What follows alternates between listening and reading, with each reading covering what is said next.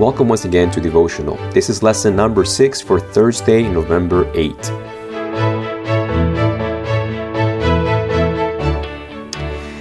I just noticed something. I am recording this ahead of time, obviously, but when you're listening to this, myself and Steve Haddix, we will be in El Salvador, looking at the sites that by God's grace we'll be involved in next March. So if you attend either Oakwood or Monroe Church, please be prayers for me as you listen to this. Not just necessarily for protection, definitely, of course, always, but more for that the Lord will make this a tremendous experience for both of our churches.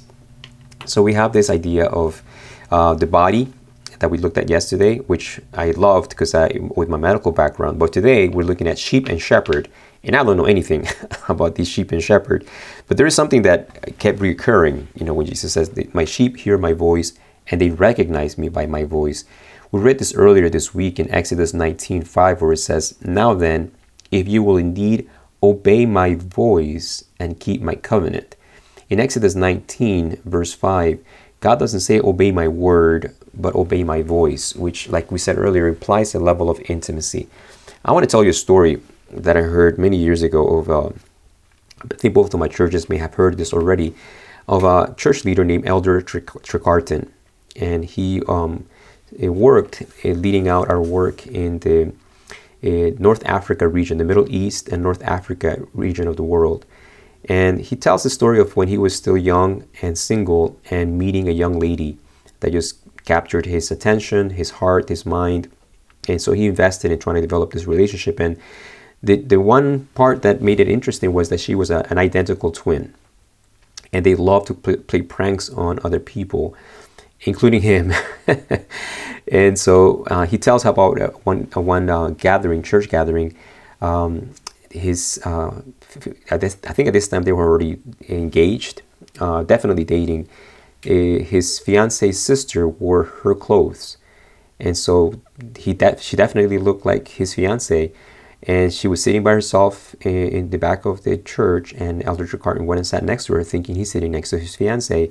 And of course, the sister is trying to be composed to see if he will be deceived, and he was. He thought he was sitting next to his girlfriend, fiance. Until, of course, the real one shows up and he's embarrassed and they're laughing, ah, ha, ha, ha. But he said, today